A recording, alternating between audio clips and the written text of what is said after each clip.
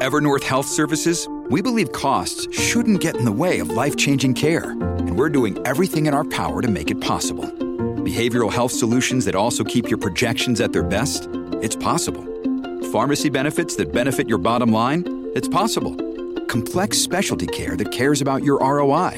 It's possible. Because we're already doing it. All while saving businesses billions. That's Wonder made possible.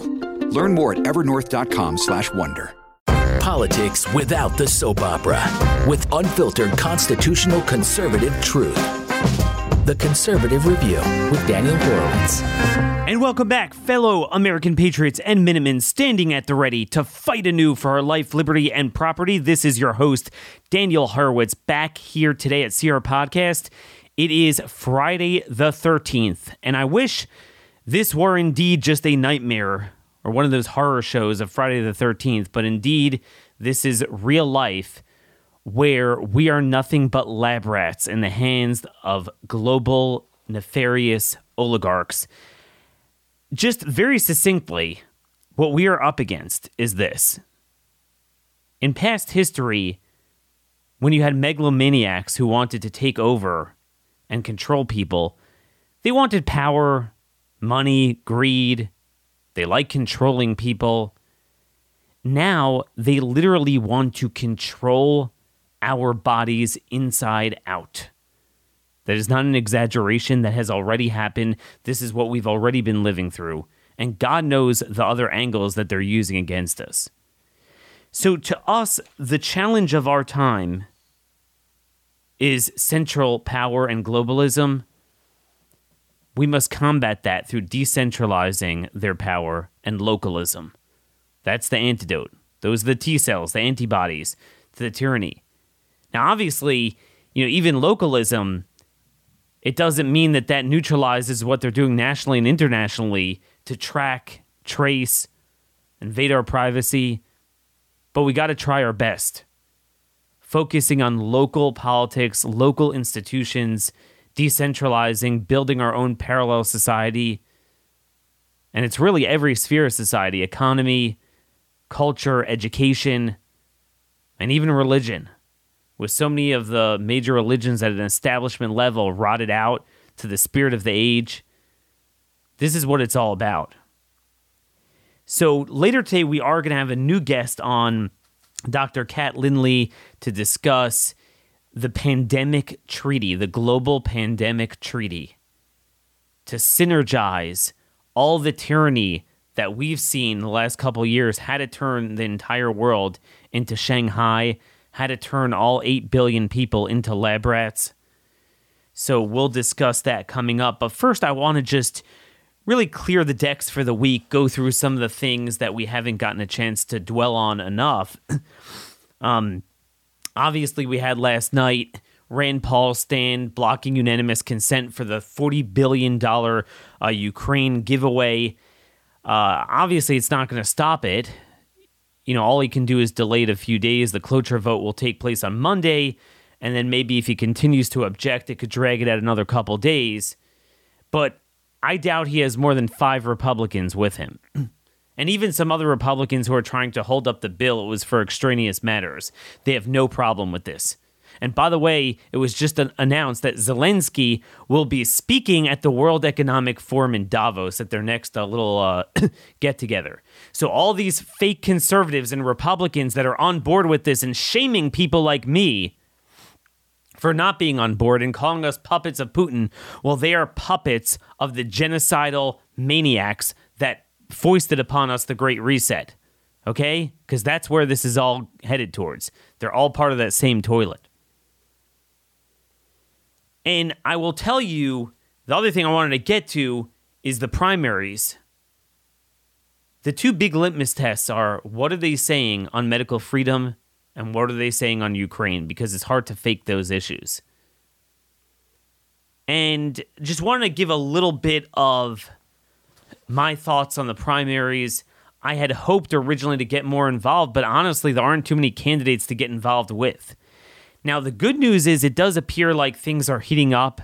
So some of the earlier primaries, no one was focused, so the incumbents won by default. And so far, every single incumbent that mattered for governor has won. One of the things that does bother me is that the entire focus of the conservative movement, even the better folks that do want to change things, they're always a mirror image of what the bad folks are talking about. So it's all Senate, Senate, Senate. And look, I have no problem, going all in for a good guy for Senate. But if you're going to do that by a factor of 100, you should focus on governor. So we'll start with Pennsylvania. That's one of the states that's up next Tuesday. Every Tuesday now indefinitely we're going to have primaries. And I must say, I find it bizarre. Everyone's focusing on the Senate race as if this is like the Elijah on Mount Carmel moment, when in fact, the governor's race matters more. You get a good governor in there, you get a trifecta. So to me, I'm more concerned about that. In all honesty, I have not focused enough because each candidate has some flaws. I do think so far the front runner probably actually, ironically in the rare sense, because it's usually not like this, is the best candidate, and that's Senator Doug Mastriano. But we'll see what happens. And everyone's saying he can't win. He can't win. Just like they're saying about Kathy Barnett on the Senate side. And what I can't understand is even if you buy into this nonsense that the more establishment candidate is more electable, which is actually the opposite, usually, but not always. It's often just really the quality of the candidate more so than ideology. In a year like this, when even blue state Democrats are in trouble, you're going to tell me in a swing state like Pennsylvania, you cannot win? The Democrats for sure going to win? Where does that come from? It's just not even accurate. It's stupid.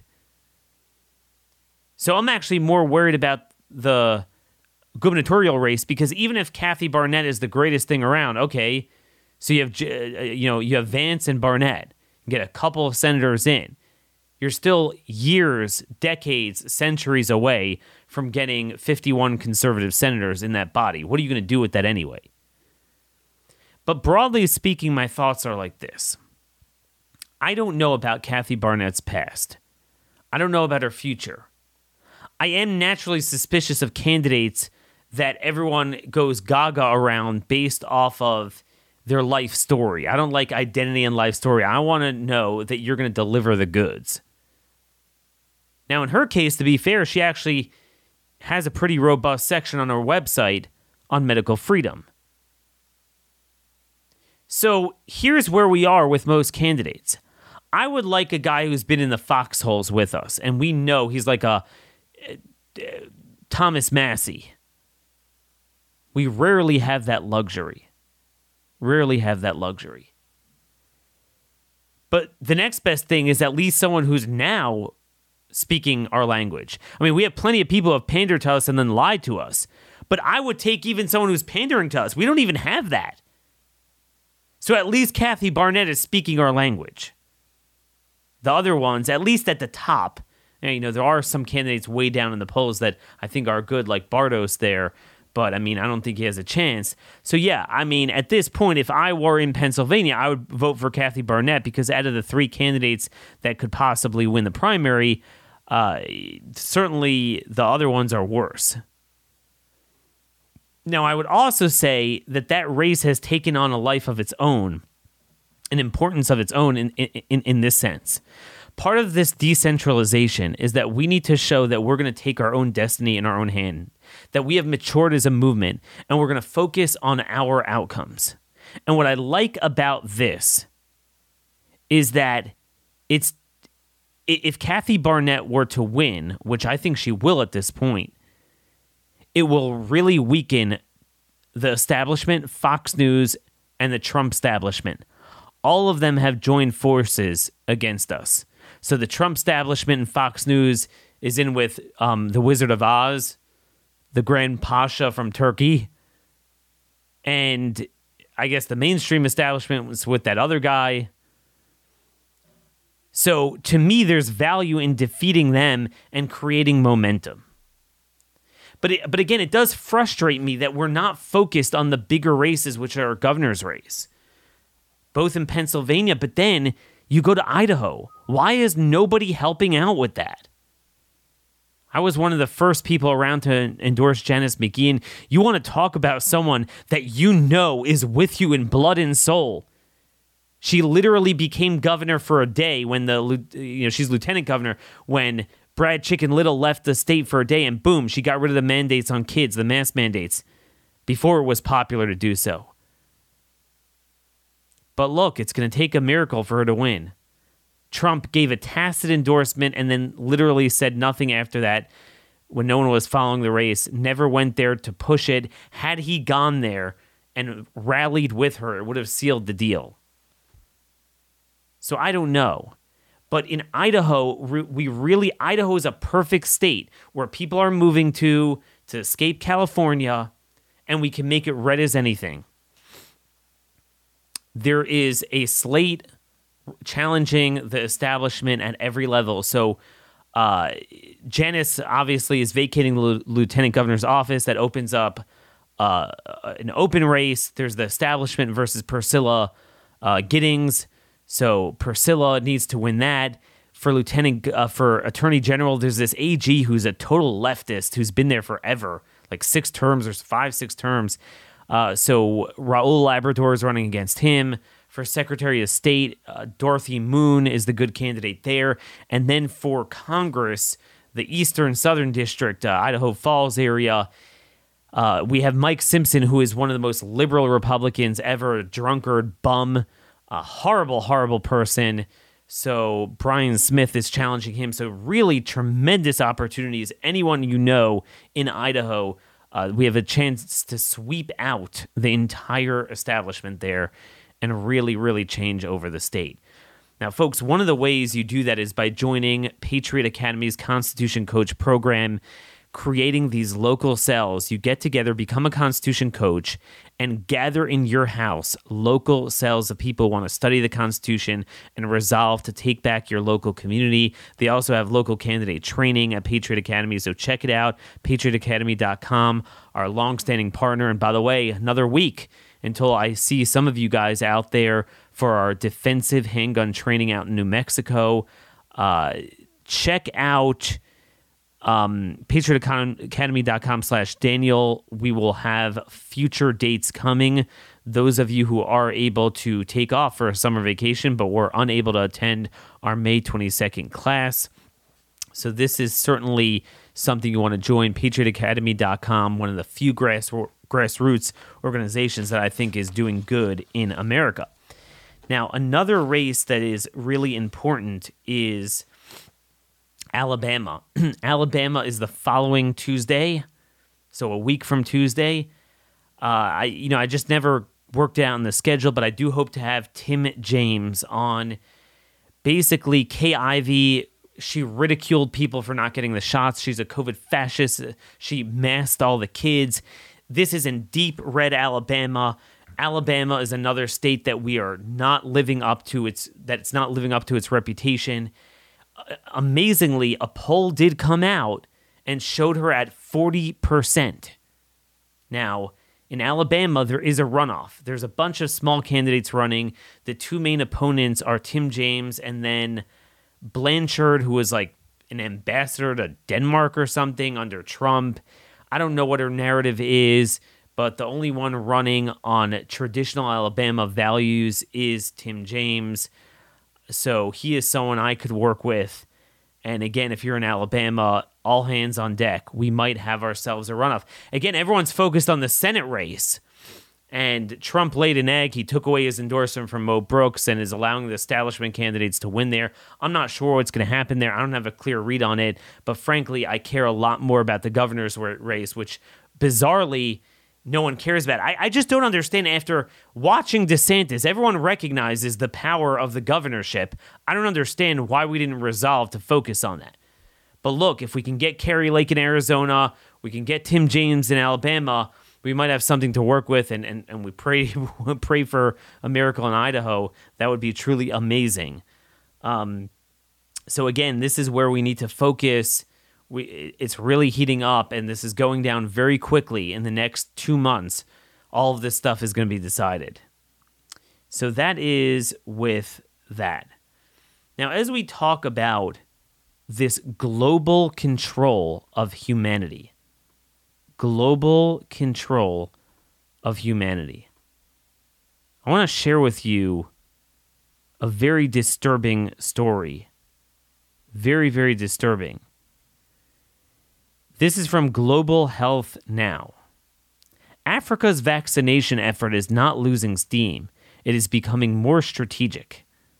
Last month, a New York Times article detailed the loss of momentum for COVID-19 vaccination efforts in low-income countries, pointing out to stagnating vaccination rates. That's a mischaracterization of recent strides that have improved equity and local vaccination rates. And they basically go on to note that they're ramping up their effort to go after Africa. And if you think about it, Africa has borne the brunt of this evil Western experimentation, Nazi-like experimentation for decades, and they've done the best. You see, in Nigeria, after just a few percentage have been jabbed, they have, in a country of over 200 million, like 10 cases a day, no deaths, whereas all these other countries that until now had no problems, but post-vaccination, they're having all the problems because the shots perpetuate and exacerbate the ailment. And now they're going and reversing that progress in Africa. It's truly disgusting. So this is what they want to do. These megalomaniacs, I don't know where they get this power from, but they have it. We've been asleep at the wheel for decades, and that's the point. If we don't take action, this is going to be upon us. Meaning it's not like, oh man, we just have to make sure we don't affirmatively ratify a pandemic treaty with 67 votes, and then we're good to go. No. If we don't take action to divest from all this, to ban it, to criminalize it, this is what we need to do.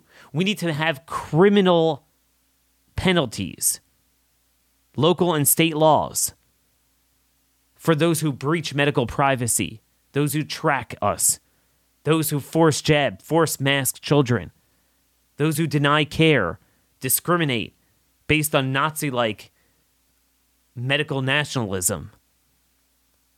There's no middle ground here. No middle ground whatsoever. There's another story I wanted to share. I haven't gotten a chance to. It was in Zero Hedge. So a bunch of Republicans joined with Democrats to give him this massive infrastructure bill, $1 trillion. And it's not just the inflation and that's going to cause, but when you're spending $1 trillion on anything, it's going to do to that sector what it did to healthcare. It's not just the money, but the policies and control that it induces. So basically what they reveal is that in that bill is a provision that requires all vehicles produced after 2026 to be fitted with a remote kill switch. Electric vehicles already have this capability via internet-connected superchargers. And they could be a back door that allows government agencies to shut your vehicle off remotely.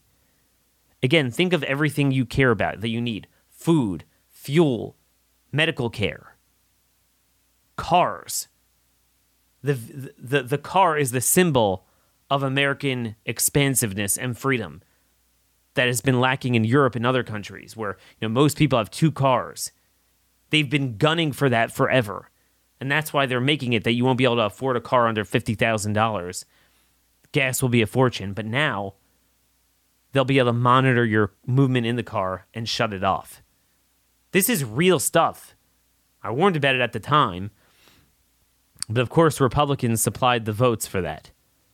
So folks, this is where we are. This is not getting any better. Then I wanted to get to some news on masks. You would think, at least the mask is over with. No, it's not. Most people go into doctor's offices. They still require it. If you're a doctor or nurse yourself, to work 8 hours a day, 10 hours a day, you got to wear it. And you know what? It is not done in the schools on the children. A friend of mine last night told me even in New Hampshire there were some schools that were about to reinstate it. Now, there is a bill sitting on the governor's desk there, passed both houses in New Hampshire to ban it in all localities in the state, and hopefully he'll sign it. By the way, there are some good bills waiting on his desk there. HB 1022, that's the ivermectin over-the-counter bill. It did pass the Senate, so it's waiting for his signature. They would become the second state after Tennessee. I am hearing some grumblings about Florida might do this executively. So, again, I mean, good things are happening, but so much more could be done. We have to stay focused. Anyway, Dr. Andy Bostom, we used to have him on the show a lot. He's an epidemiologist, cardiologist from Brown University. He sent this around this morning. You know, he's good at unearthing, like, you know, academic literature from the past. This is his expertise. And he sent around this article written by Dr. Shane Nielsen of McMaster U in, Hamilton, Ontario. It was written back in 2016. Fascinating if you read the whole thing in the context of what we wound up dealing with 4 years later. It's titled, "The Surgical Mask is a Bad Fit for Risk Reduction." Shane Nielsen, look it up. "I propose that the surgical mask is a symbol that protects from the perception of risk by offering non-protection to the public while causing behaviors that project risk into the future." While causing behaviors that project risk into the future. Wasn't that fortuitous? Wow. Foreshadowing. Oh my gosh. That's exactly what it does. We are not done with it. You might think, oh, that's been repudiated. No, it hasn't been. There is an analysis out, and we always knew this would happen. There was a German study that hinted to this, and JAMA made them take it back, even though it was a great study.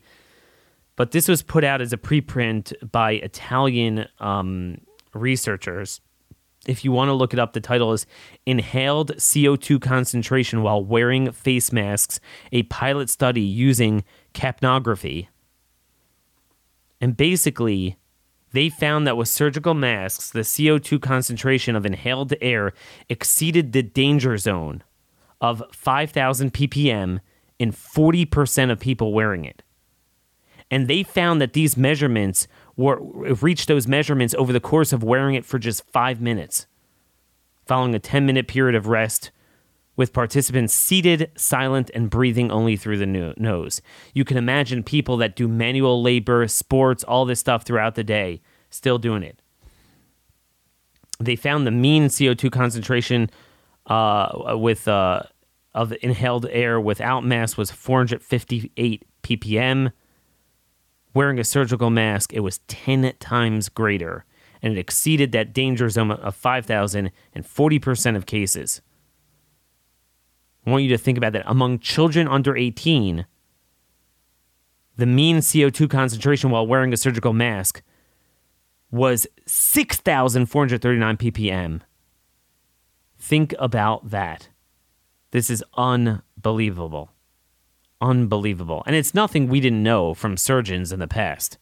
And by the way, the only randomized controlled trials have shown no better outcomes with bacterial infections post-surgery wearing a mask. So everyone's like, well, they wear it in a medical setting. Aside from the fact that it's very different in many ways, truth be told, there's no evidence it works in a medical setting either.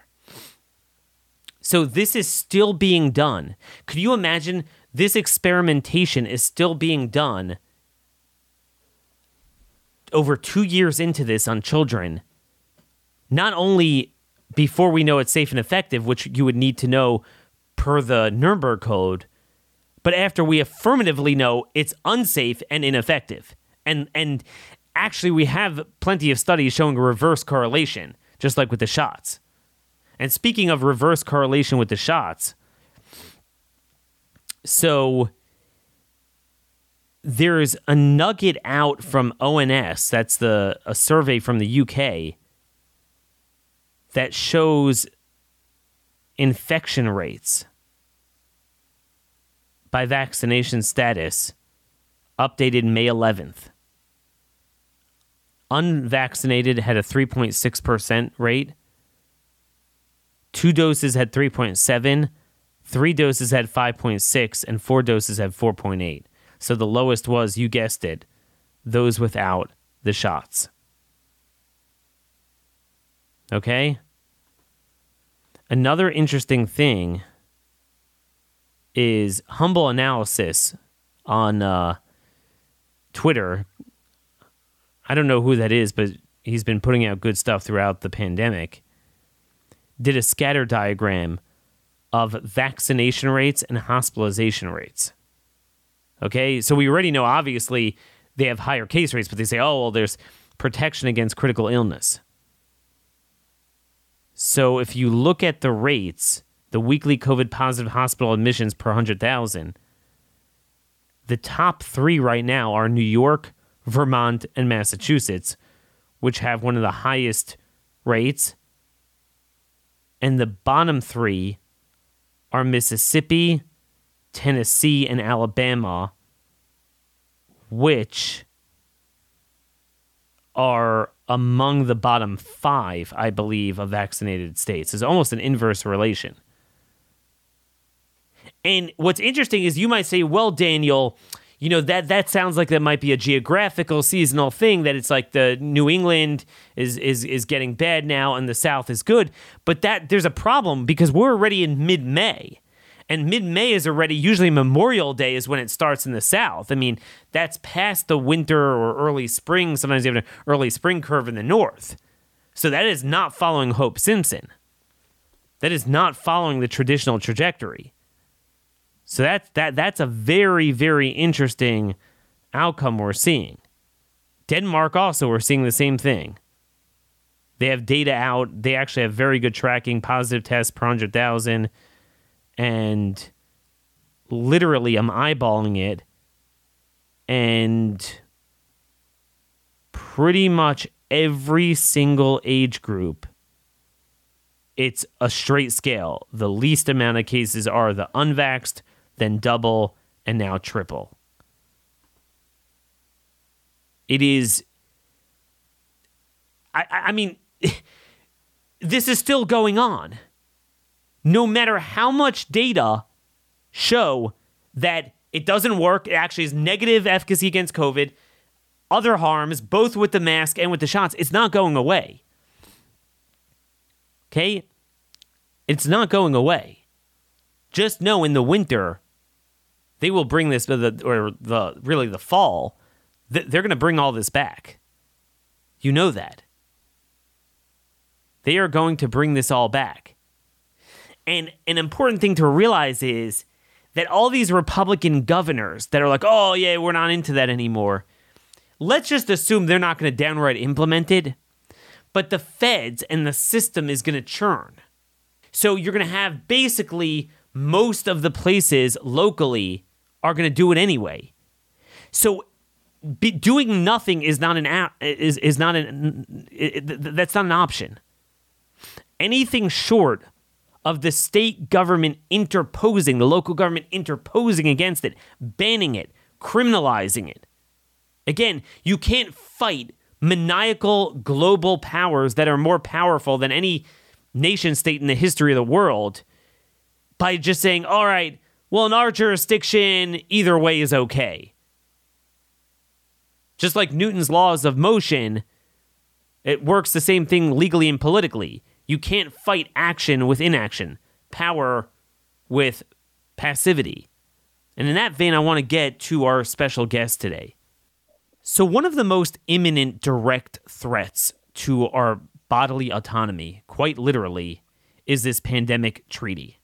Now, we've had terrible treaties in the past that have been floated upon us that affect our economy, our way of life, but never before has there been a proposed treaty that will literally vitiate our individual sovereignty. So it's not just, our national sovereignty, it's our human sovereignty. January 24th was the date when Tedros, he's I can't even pronounce his last name, the Director General of the WHO, he basically said that the goal of this treaty is to make the world in which science triumphs over misinformation, solidarity triumphs over division, equity is a reality, not an aspiration, and we are one world, we have one health, and we are one WHO. And the goal was to create a treaty that is in line with that principle. Until now, the U.S. has been awfully quiet. The Biden administration, it's unclear where they stand.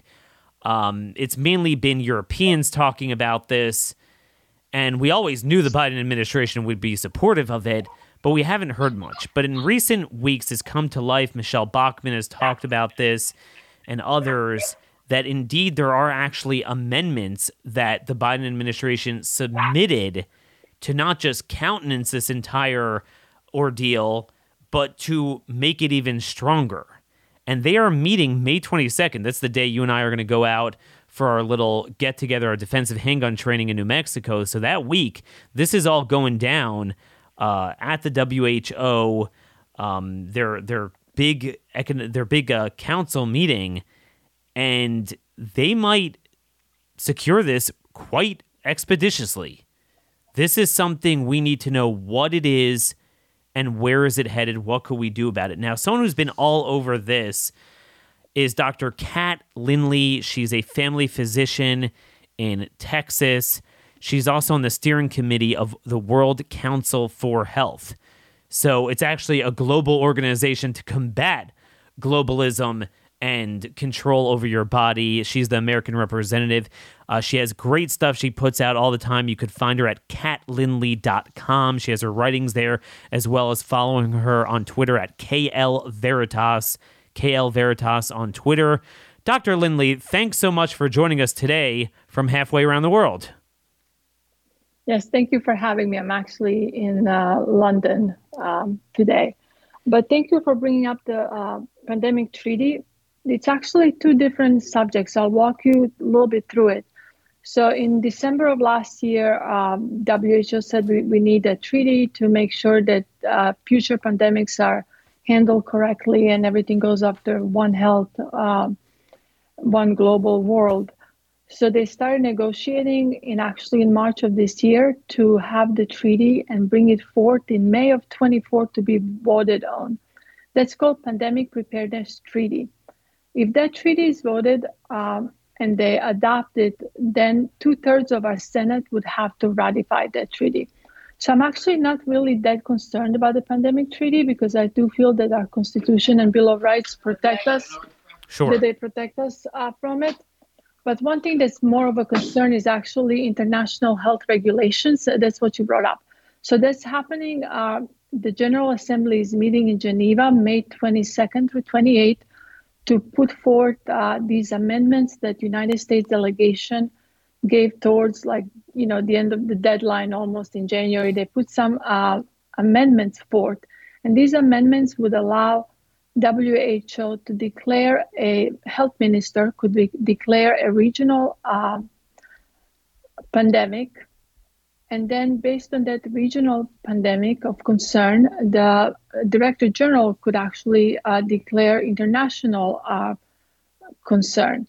In the past, the IHRs would say that you cannot do that unless the country agrees. With these new amendments, the country does not have to agree. They can just declare it and WHO responds to it. And the other thing is, in the past, we had 18 months to actually implement these amendments. But with the new amendments put forth from our administration, we will only have 6 months.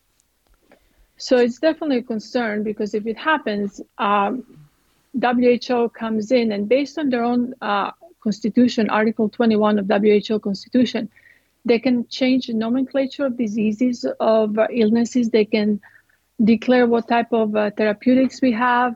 They can mandate new products. And it's kind of everything that we just went through, right? They changed the name of the pandemic, herd immunity.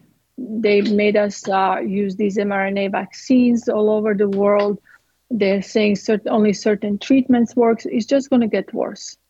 So this is a very important point you're making. When we say the word pandemic treaty conversationally, it's a little bit different than technically what's happening, because I think this has been the concern throughout the pandemic, that we've never had laws. Forget about international, just locally, state, federal. We never really had laws. In most states, or all states, they never passed a law, you shall lock down, kids should wear masks. It was all done unilaterally through bureaucrats, administratively, the federal and state administrations, mayors, governors. There was very little legislative authority. So they're not stupid. They're not going to seek legislative authority because they never did to begin with. So a formal treaty, I guess we have enough of a constitution still in place in America, very little, but that's ironclad. So yeah, they're not going to do it. Although I would say, Kat, I think it is important that we, preemptively do get 34 senators on board and just say, look, this is a non-starter.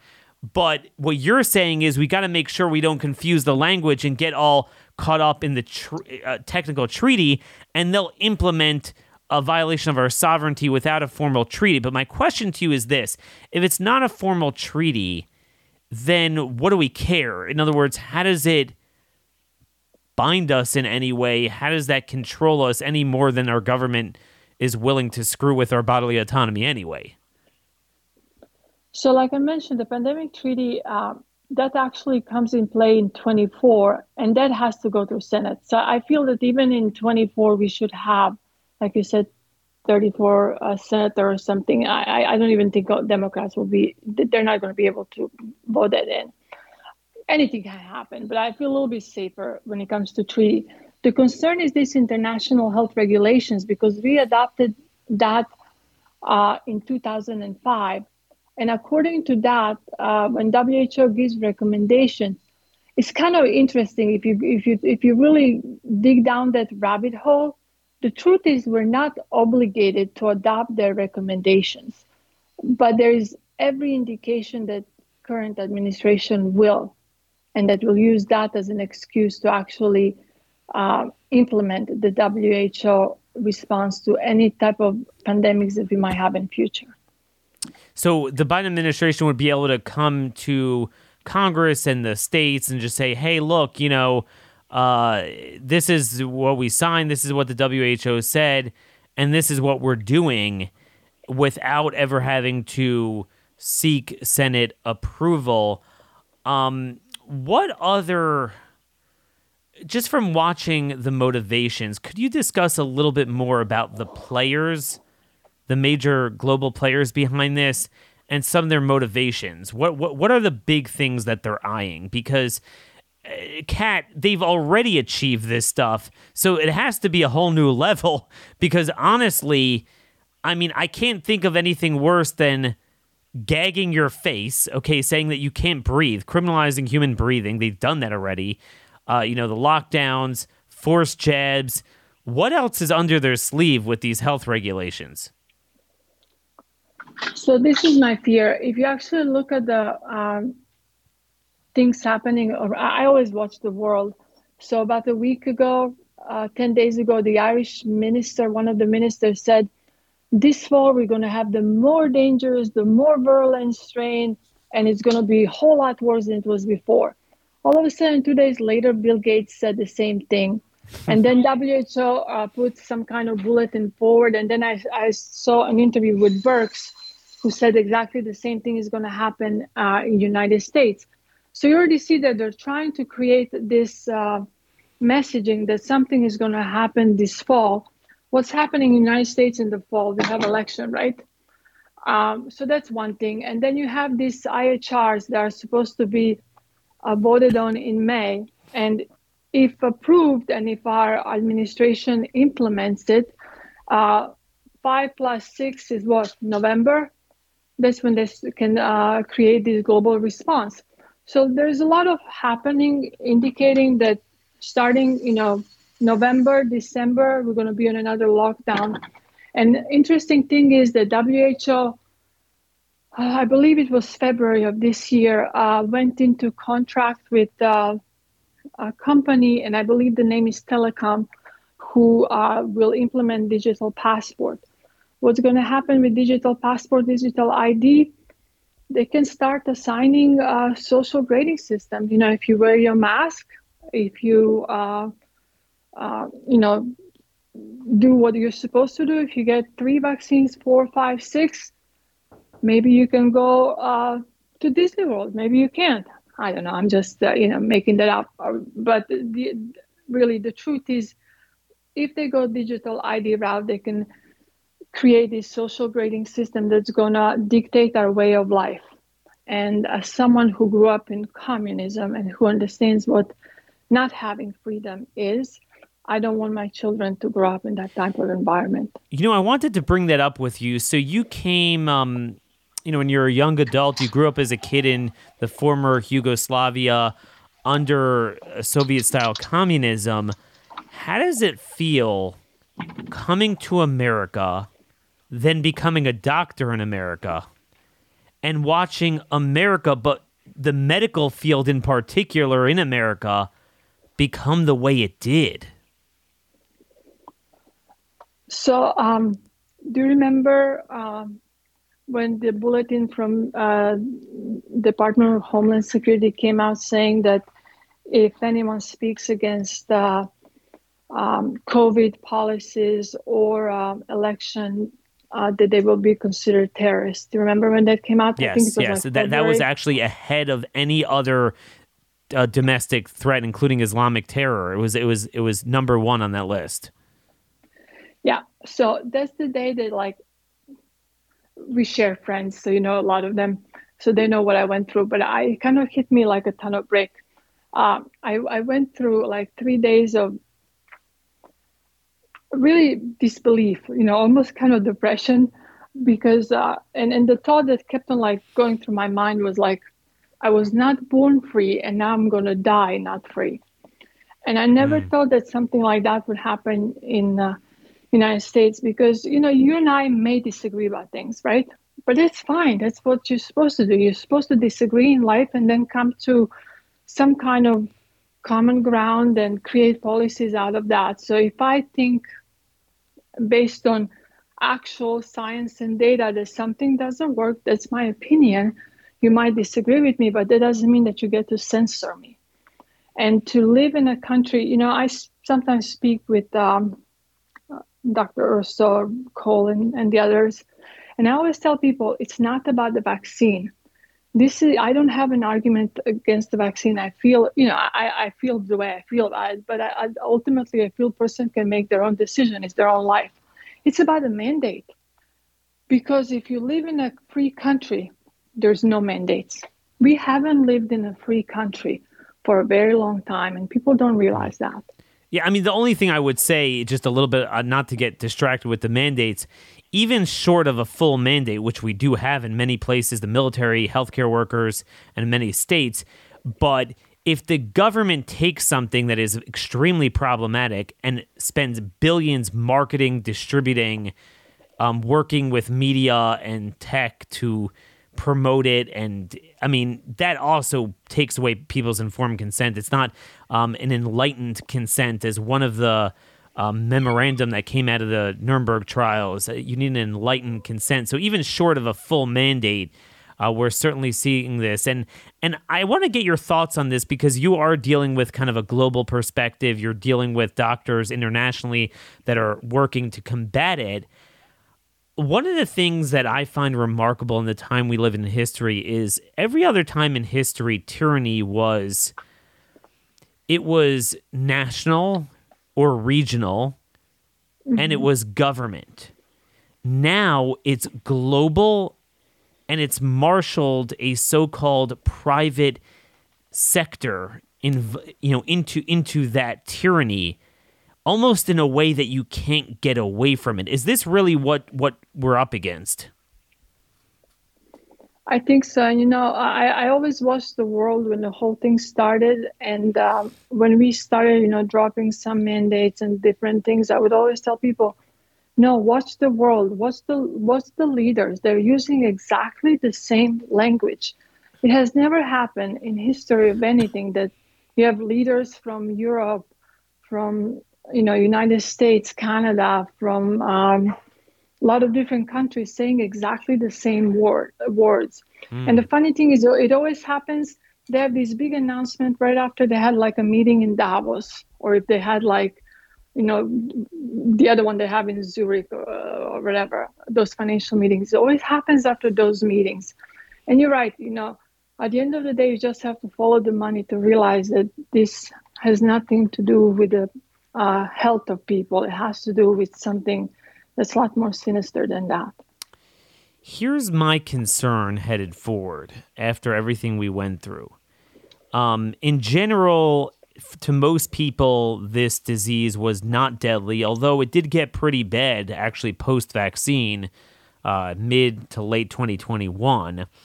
But clearly, they are talking about something coming with a degree of certitude that sounds eerily similar to what they said before this came about. I just didn't realize it at the time, but now that we look back at the record, clearly they were saying it. We don't know the origins of this virus other than we know it was man-made and it wasn't natural. We just don't know the extent of who was behind it.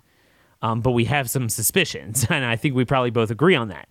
What I'm scared about headed forward is, what do we do now that we have a medical system in America that's very centralized, working hand in glove with government to force upon you certain courses of action and block from you other actions? So it's not like it's something you could avoid. They say global warming, but that's more of a disagreement over something that's happening, and many of us don't believe in it. Whereas COVID was real. It was real because someone created it. And my fear is whether it's a new thing they create or whether it's viral immune escape from endless vicious cycle of vaccinating with a leaky, narrow spectrum, corrupted shot, an antigen, and possibly some of the therapeutics as well, causing mutagenicity, that we're going to have something that's very bad and it's going to continue getting worse, and we actually need treatment, and they're going to block it. So you've been into medical freedom for a long time before COVID. You work in direct primary care.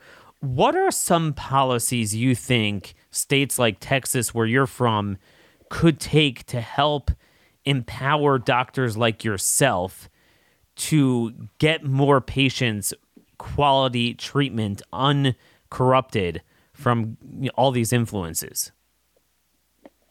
Well, I think, Florida is doing a good job. Governor DeSantis is trying to do the best he can with, within the parameters that he has. And General Surgeon Ladapo is doing an awesome job leading the health freedom. And ultimately, it has to be about physician and patient relationship. In direct primary care, there is no middleman. It's just me and the patient. We decide together what is the best treatment. I always tell my patient, I can lead you to water, but I can make you drink it, which means that my patients do as much work as I do for them to be healthy.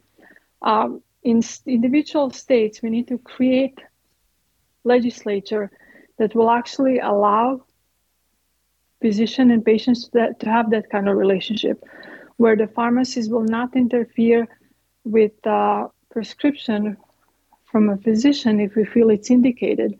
We are allowed to use medications off-label, and we've done that for a long time.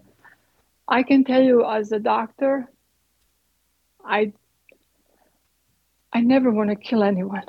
If I harm anyone, even by anything, it hurts my heart. So for someone to think that we're going to prescribe medications that are not safe is just ludicrous. None of us would do anything like that. We always look at the risks and benefits and what will benefit the patient. So we need to create the environment where doctors are not afraid to practice, because there are a lot of states where, at the beginning, there was a statement, I believe, from Pharmacy Board and Texas Medical Board, I'm not sure, but they were not in support of pharmacists could kind of push back on prescribing ivermectin or different medications they didn't feel that you're allowed to do. And then the Texas Medical Board and Pharmacy Board pushed back. Senator Hall helped with that a lot. to make sure that, and the statement now says that if physician feels it's appropriate, it's okay to prescribe medications. It doesn't say anything specifically about which medications. But we need to create medical freedom. And also more practices that are independent, that are outside of the system. I'm in UK right now, and one of the things I'm speaking to physicians here about is the fact, I just gave an interview with Gareth Icke, and I said to him, the only way you guys are going to get out of this mess is if your doctor go private. The problem is the NHS is like part of their system. They're all afraid to jump out. But a lot of their physicians don't want to be vaccinated. They're leaving medicine, and NHS is already failing. So I'm trying to teach them how to do this direct primary care, because you don't have to charge a lot of money. It's very affordable, and you're helping people. And especially here in UK, they're having a lot of, vaccine injury patients, and there's a lot more correlation and stuff where they actually are showing that that's the reason, and the environment here is not helping them at all. So the only way forward is independence. Independence, which we don't have here. Because, see, a lot of people listening will make fun of the NHS. So, well, we don't have that here, but we do. At the end of the day, what people don't realize, and I think it's become self-evident after Obamacare, but it was really, bad before then, is that, first of all, half of it is government-run directly, and even the part that's not, it's now this cartel of massive insurance conglomerates, hospital conglomerates that then own all the practices. When I was growing up, you didn't have MedStar OBGYN, right? It was, John's practice, whatever. And now everything is part of this cartel. So the government puts out the edict, and it's one system. So to me, being under MedStar is just as bad as being under HHS. It's the same thing. Whole public-private thing. In a lot of states, it's actually illegal to practice corporate practice of medicine, but every state does corporate practice of medicine. Because if you're practicing, like if you're inside the Baylor system or Texas Health or, HCA hospital system, what happens is you are really supposed to be referring within your system. You're supposed to get labs there. You're supposed to get radiology there. You're supposed to send to your specialist there. And that's really corporate practice of medicine. And that's really, it is, like you said, a step closer, because they have formularies you're supposed to use. The worst thing that ever happened to medicine is protocols. Because what protocols have done in the hospitals, they've dumbed down the critical thinking of physicians, because now a patient comes in with sore throat, they have fever, and their white count is high. That's considered sepsis. Well, patient is stable, patient is not septic. But the reason it's considered sepsis is because the hospital can actually charge higher. And then they have to give certain medications if it goes under protocol. Wow. And you have to check this box and that box. You just taught me something new. It's insane. It's funny, I never articulated it, but subtly throughout the last couple of years, I've been watching this, and I've noticed there's sepsis everywhere. And I'm thinking, I used to think that was a really nasty term. That was like, wow, someone's in really bad shape. And now everyone's septic. That's interesting. So when I was in medical school, if a patient was septic, it was like, oh, wow, is the patient going to survive? Yes, and that's what I thought it meant. When I started practicing, one time they labeled one of my patients septic, and it was like 26-year-old female who got strep from her kids, and she had fever and white count, and that, and I think maybe her ESR, which is like it's inflammation marker. I think maybe that was high as well. But yeah, that makes sense because she has an infection. But they consider that sepsis because it's checked, all the boxes were checked. And then when you have protocols, there's a higher reimbursements and all that. This is at least as bad as Europe. You're sitting there in England, and we used to always pride ourselves that we didn't have the situations like with Charlie Gard and, all those right to life cases, but now we have that. We have that just as badly here. We do.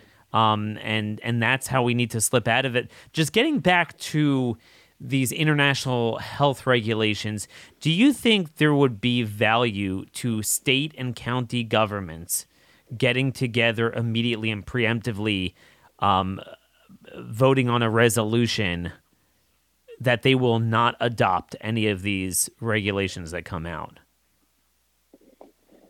I'm not a lawyer or anything like that, but from what I understand, state always trumps the federal government on most things.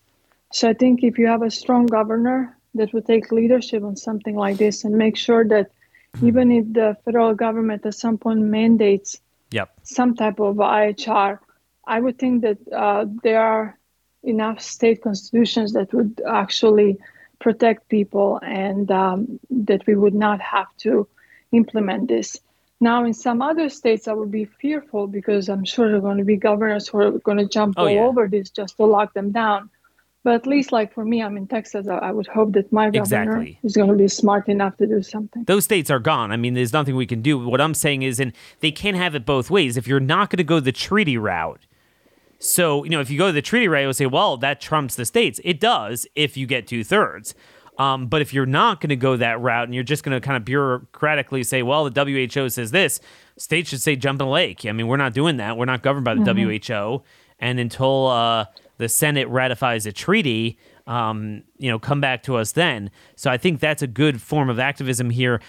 Just in our remaining few minutes here, so you are a family physician. You've been seeing families throughout this ordeal. Could you describe what you're seeing among children just from the amalgamation of factors, of negative factors that have been applied to their lives, the social isolation, the constant fear, the masking? What are you seeing among children that come into your practice? So, during the lockdowns, especially in Texas, luckily we didn't lock down for too long, but during that time, there was lots of anxiety, a lot of depression, and in a community next to mine, a child, I believe he was 13 years old or something like that, he actually hung himself in a closet because I think he broke his Wii or something, and his dad found him. And that was type of, we had the increase in suicide rates and suicidal attempts and lots of depression and anxiety. And then in younger children, there are several studies that came out.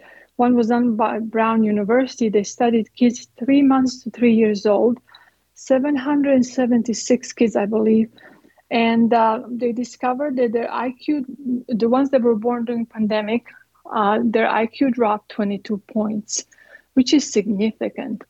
And for the ones that are wearing masks, what most people don't realize, young children, 5 years and younger, they need to see bottom half of your face to understand the emotions behind the word.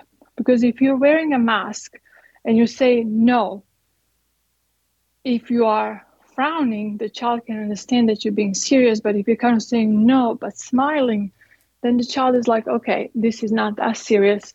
But now we've taken that ability to actually emotionally analyze the meaning of the words. And a lot of these children now don't understand exactly what it means. And then there are some kids actually, and this happens more in teenagers, they use masks to hide themselves because it's easier to be nobody behind a mask. Wow. And sometimes it's easier not to be seen than be seen. So we've created a lot of this, just a level of fear and anxiety in community. And then the data also shows that kids are behind in their schooling. And in Texas, we pretty much recovered because we opened up the schools fairly, soon. But we've damaged future generation. But they've been open with the masks. I mean, most of that time in most places, so in some ways that was even worse. Some ways better, but some ways worse. So you create an entire... One thing I forgot to mention, and this is really significant, there is 336% increase in speech therapy because of the mask.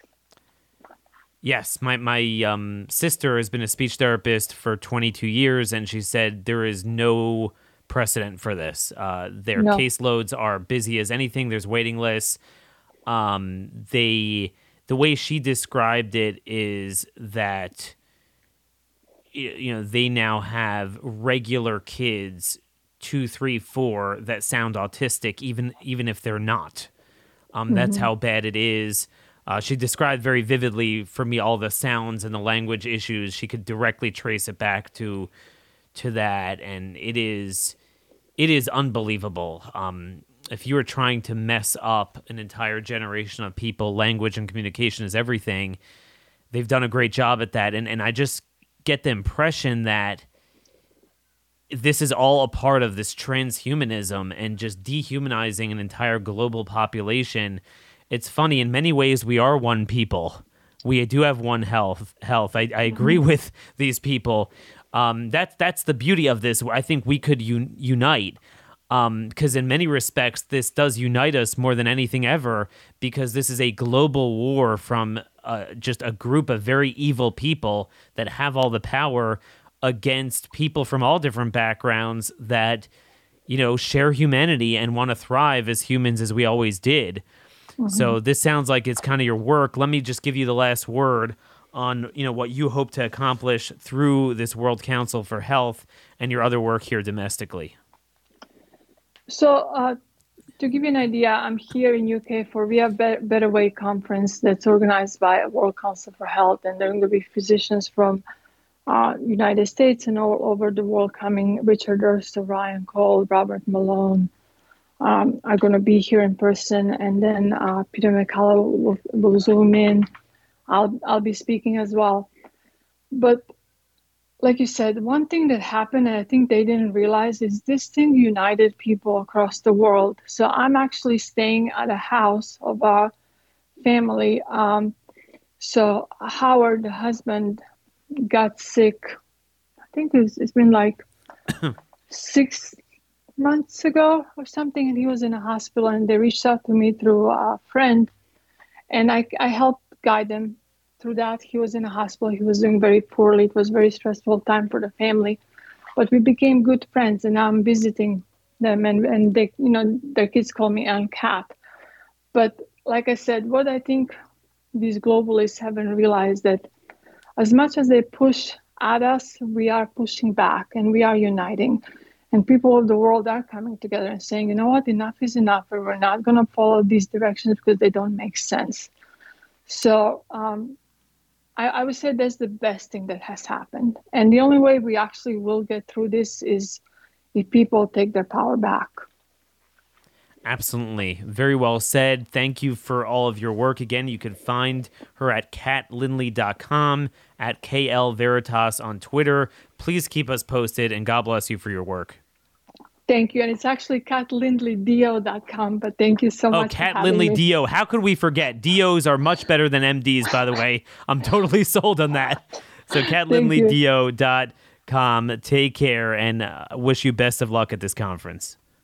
So anyway, folks, on a positive note, I think it really is true what Dr. Lindley was saying, that as much as this has brought out the worst of humanity, it's brought out the best of humanity as well, people trying to help each other. And this is what we need to do as individuals, as humans, get together, say we've had enough of this garbage. But again, we got to focus on this. I mean, listen to some of the candidates. Getting back to this discussion over the primaries, you listen to the subject of their campaign and you listen to this show and it's like, okay, what? You're living in a different time era. And that's really our challenge, to focus the proper issues. Again, I'm going to really be driving home things that states and localities can and must do, principles they must rally behind, a set of actions that need to be taken. And I'm going to be codifying that soon in some sort of publication, because this is really where it's at. I mean, we're at the bottom of the ninth inning, a couple minutes left in the fourth quarter, if you prefer a football analogy, and the clock is ticking. And the more we wait, the more power they accumulate, and the less leverage we have to fight back. Hope you guys have a terrific weekend. Send me your comments, questions, concerns to DanielHorowitz@startmail.com. Till Monday, God bless you all, and thank you for listening.